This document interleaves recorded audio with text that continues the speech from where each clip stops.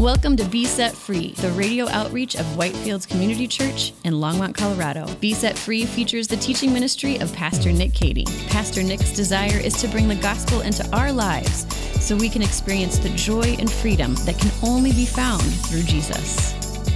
Today's message comes from our series Vision, setting a biblical foundation for the coming year. Here's Pastor Nick. After a hard day of work. Now listen, anybody can sit in a chair. Only a sovereign sits on a throne. A judge sits on a throne. Those with authority and dominion, they sit on thrones. And friends, there is a throne in heaven. And that means that there is a seat of authority and power, which all of the universe and every person, including us, has to answer to. Isaiah was discouraged about what was going on in his country. Maybe you are today as well. Maybe you can relate to that. But God wanted Isaiah to see this, that in spite of what was going on in his country, in spite of what was happening down on earth, he was still on his throne. And Isaiah could rest in the knowledge of that. Maybe you need to be reminded of that today. Where is God in the midst of everything that's going on in the world right now? You know where he is? He is on his throne. He is ruling. He is sovereign. He is in control, and he is working out his plans. And because that's true, you can have absolute confidence as you face this life and the circumstances and the situations that it brings.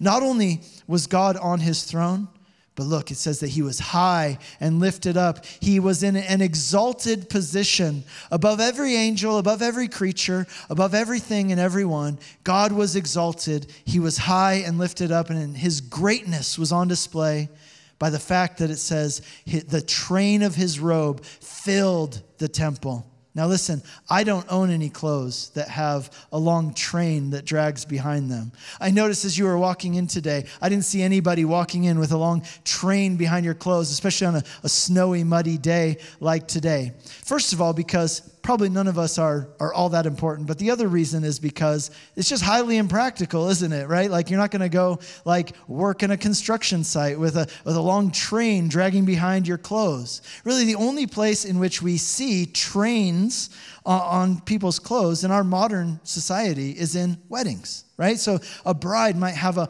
wedding dress with a long train that drags 10, 15, maybe 20 feet behind her, and there'll be 2 or 3 people who are dedicated. Their entire job at the wedding is to tend to the bride's train of her dress. And you know what that means? If you have a train on your clothes, you know what it means? You know what it signifies? It means that you are a person of special attention. You are the object of special attention.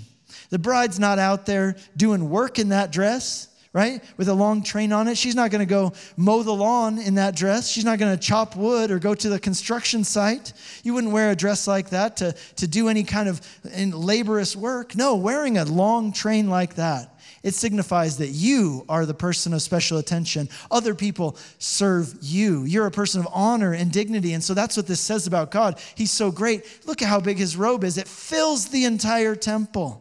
And it says in verse 2, above him stood the seraphim. Each had 6 wings. With 2, he covered his face. With 2, he covered his feet. And with 2, he flew. These are angels who are around the throne of God. The word seraphim literally means burning ones. And they have 6 wings.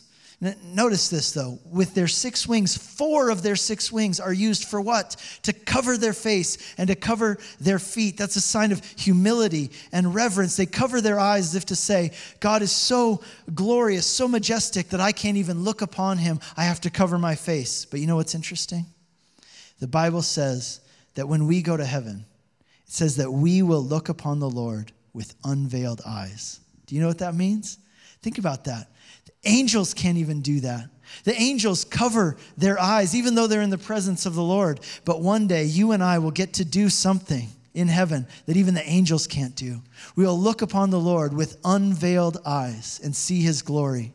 Well, in verse 3, it says that one angel called to the other angel and said, "Holy, holy, holy is the Lord of hosts. The whole earth is filled with his glory." In Hebrew, like in other ancient languages, repetition signifies intensity. In other words, where we would say holy, holier, holiest, they say holy, holy, holy. right? In other words, the one angel is saying to the other, the Lord, he is the holiest of all. No one compares to him. The other angel says back in response, yes, he's the holiest of all. They're speaking to each other about the Lord in the presence of God. They're declaring God's glorious nature to each other in the presence of the Lord over and over again.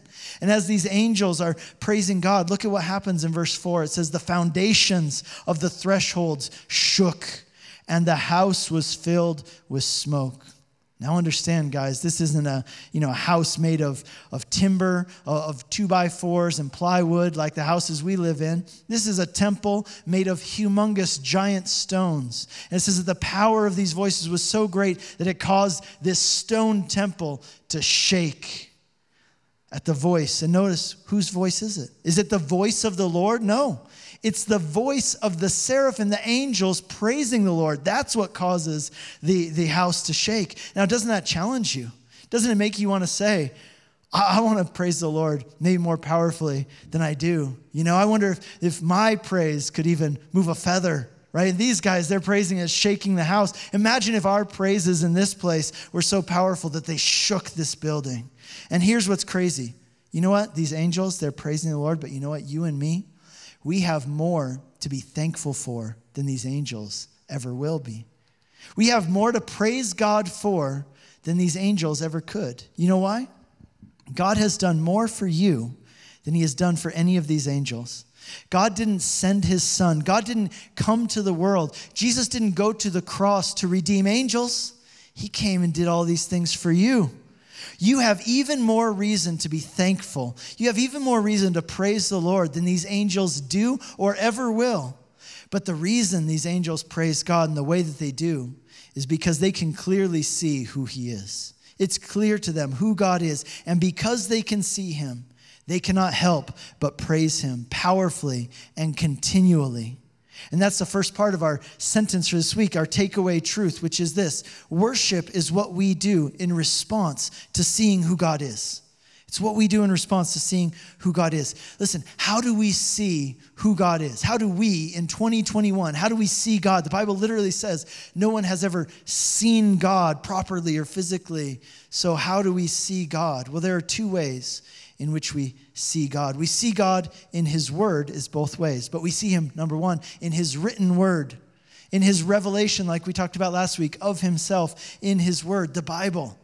That's God's revelation, his written word of himself. And we see God also through the incarnate word of God, the embodied word of God, Jesus, the word of God in flesh, right, with feet on, walking around on our earth. It says this: no one has ever seen God, but Jesus, the word of God, has made him known.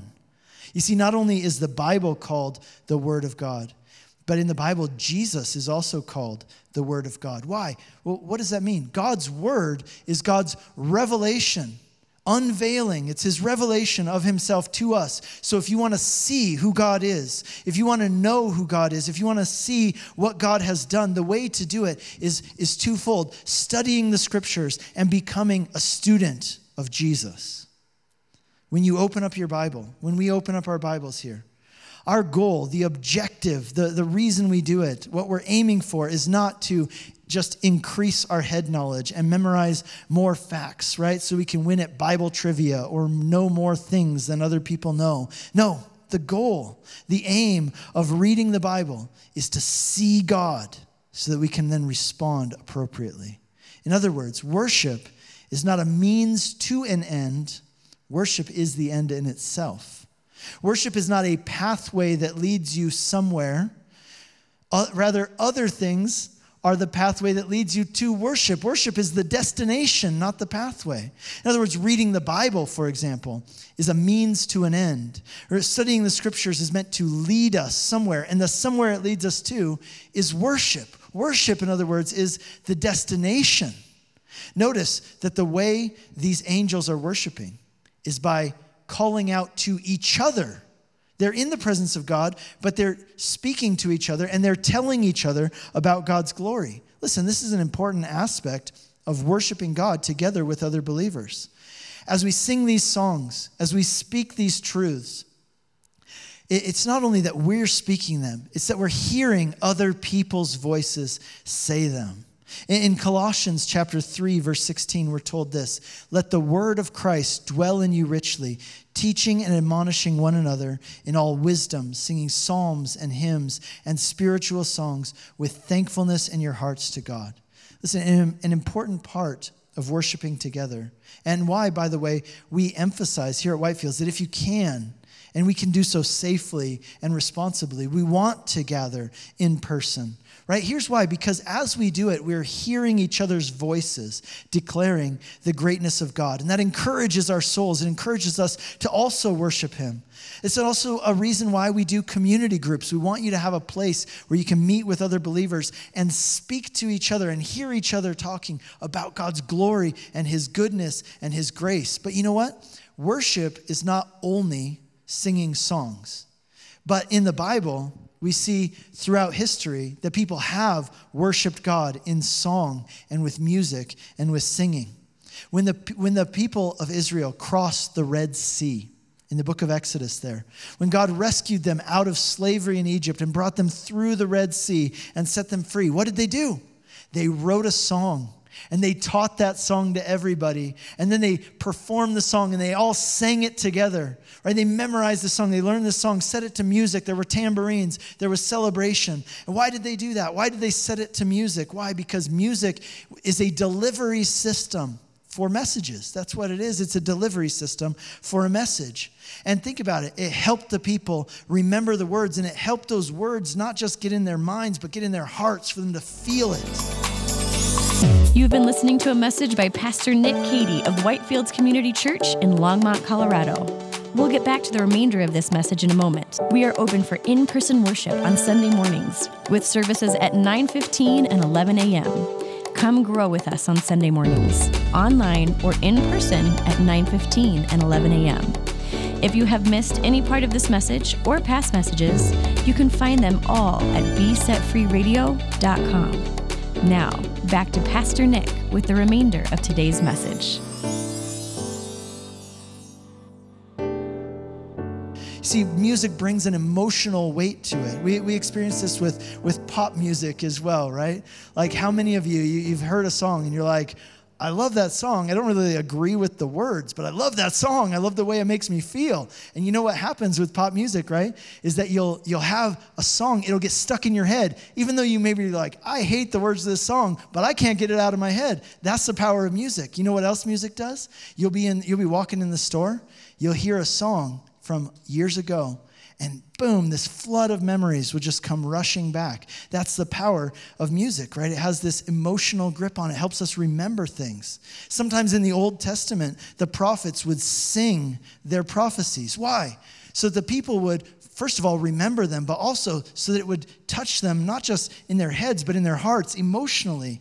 The book of Psalms is one of the longest books in the Bible. And what is it? It's a collection of songs that people would sing about God and to God in every season of life. And that's why here at Whitefields, we put a lot of care and we put a lot of concern and thoughtfulness into the songs that we sing. We want to be singing songs that are true, but we also want them to be saturated with the kinds of biblical truths about God, which are fuel for worship. But listen, if worship is more than just singing, then what exactly is worship? Like that's what we asked at the beginning. What exactly is worship? And that brings us to the second part of our sentence for today, which is this: worship is what we do in response to seeing who God is. And the essence of worship is surrender. Worship means, number one, surrendering your pride, and number two, surrendering your plans. Surrendering your pride and surrendering your plans. Let's look at the first of those. Worship means surrendering your pride. Look at Isaiah's response to seeing this vision of God. He says in verse 5, "Woe is me, for I am a man of unclean lips, and I dwell in the midst of a people of unclean lips.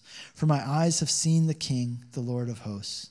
What Isaiah is experiencing is what the Bible calls the fear of the Lord.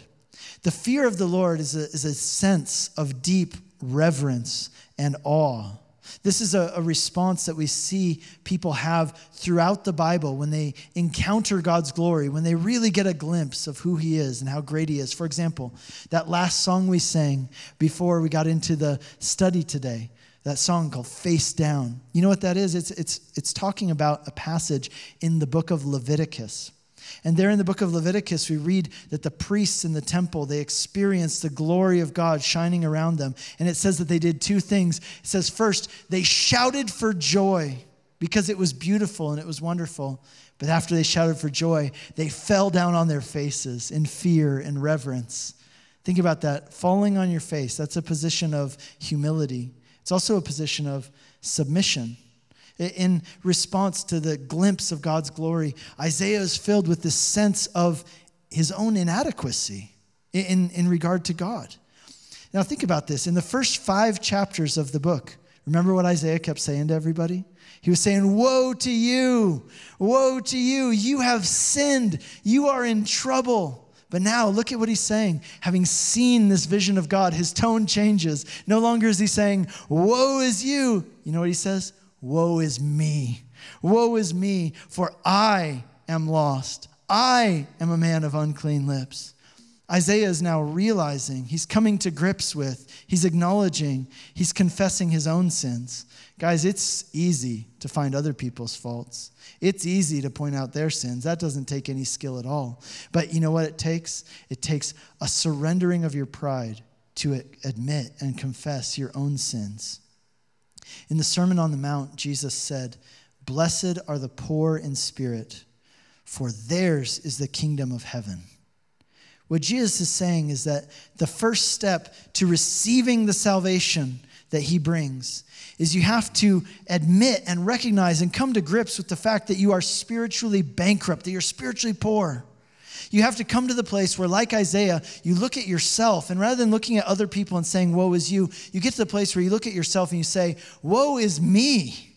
And when you get to that point, Jesus says, blessed are you, because now you are ready to receive the salvation that he brings, because now you recognize your need for it. But look at what God does for Isaiah in that moment. It says in verse 6, then one of the seraphim flew to me, having in his hand a burning coal they had taken with tongs from the altar, and he touched my mouth and he said, behold, this has touched your lips. Your guilt is taken away and your sin is atoned for. Isaiah understood that he was in trouble because he was in the presence of a holy God and he was a sinful man. But God, look at this, in his grace and in his love, intervenes on behalf of Isaiah and atones, it says. He atones for his sins. To atone means to pay a debt. It means to remove a debt. What this shows us is that only God can cleanse us of our sins. Only God can remove your debt and remove your guilt. It's not something you can do for yourself. Isaiah knew what his problem was. His problem was God is holy and righteous, and he is a sinful man. But to make matters worse, he also knew that he could do nothing to fix this problem. He couldn't go back in time and undo the things he had done. He couldn't unthink the thoughts that he had thought. He couldn't do anything to remove his guilt. But in love and in grace, God reaches out and cleanses Isaiah of his sins and removes his guilt so that Isaiah can stand before him. And friends, that is exactly what God has done for us in Christ. That is the message, the good news of the gospel of Jesus Christ, that God, in love and by grace, has reached out to you in the person of Jesus Christ to cleanse you from your sins, to remove your guilt by taking it upon himself on the cross. But in order to receive that gift, you have to surrender your pride. You have to humble yourself before God. But you know what else? Worship isn't only surrendering your pride. It's also surrendering your plans. He says in verse 8, check this out. And I heard the voice of the Lord saying, whom shall I send, and who will go for us?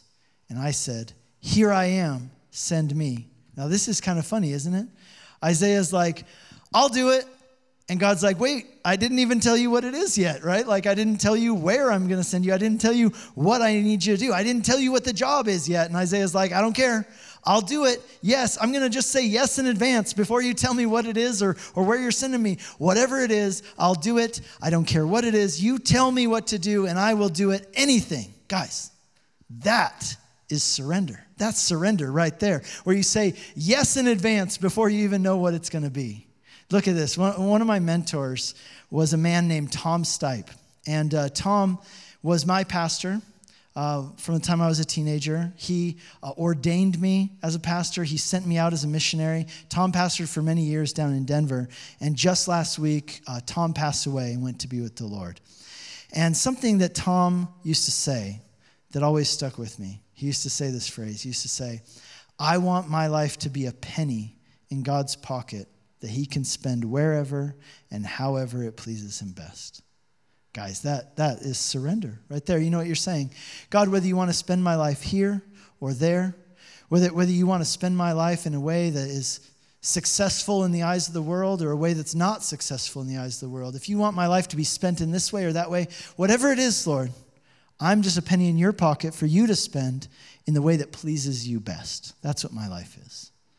It's interesting because if you keep reading in verse 9 and then into verse 10, God tells Isaiah what the job is going to be. Now, Isaiah's already said he'll do it, and now God tells him what the job is going to be. And here's the job.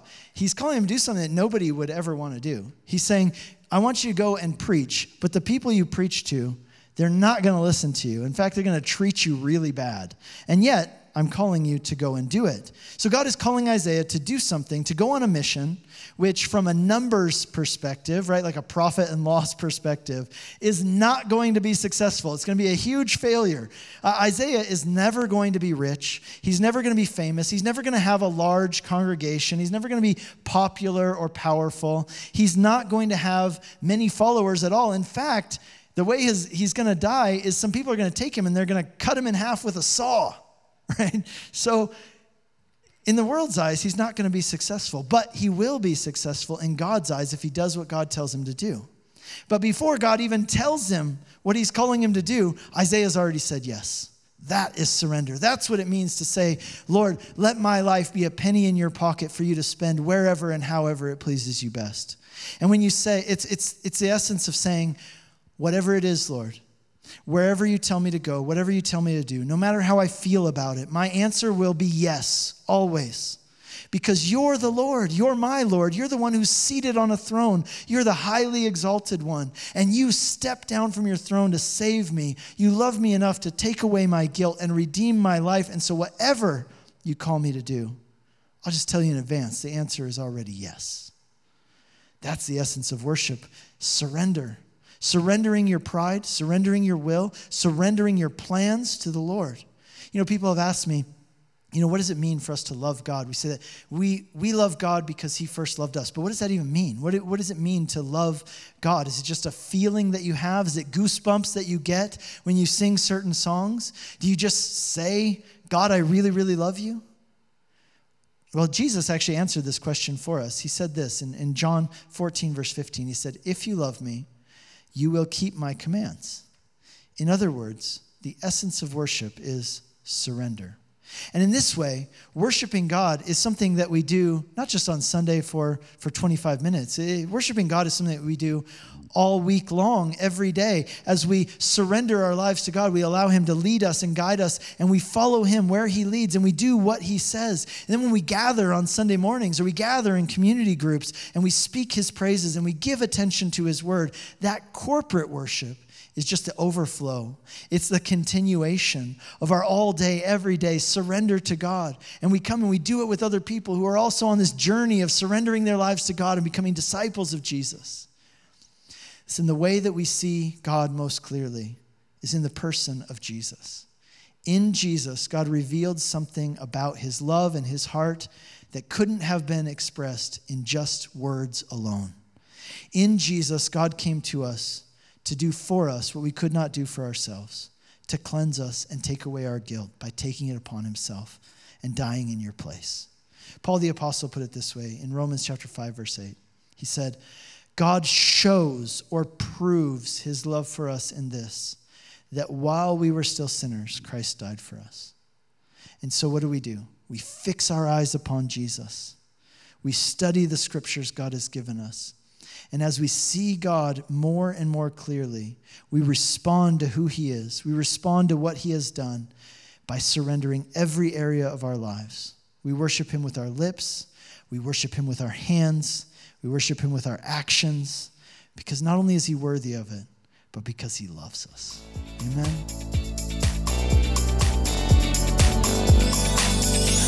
You've been listening to Be Set Free, the radio outreach of Whitefields Community Church in Longmont, Colorado. We have 2 in-person services on Sunday mornings at 9:15 and 11 a.m. And both services are live streamed on our website for those who would like to worship with us online. We are located just east of County Line Road and Highway 119 at 2950 Colorful Avenue in Longmont. For more information or to hear other messages from Pastor Nick, visit us online at whitefieldschurch.com. Be Set Free is a listener-supported program. If you have been blessed by this message and would like to support this ministry, you can send a donation via check to 2950 Colorful Avenue, Longmont, Colorado, 80504, or donate online at besetfreeradio.com.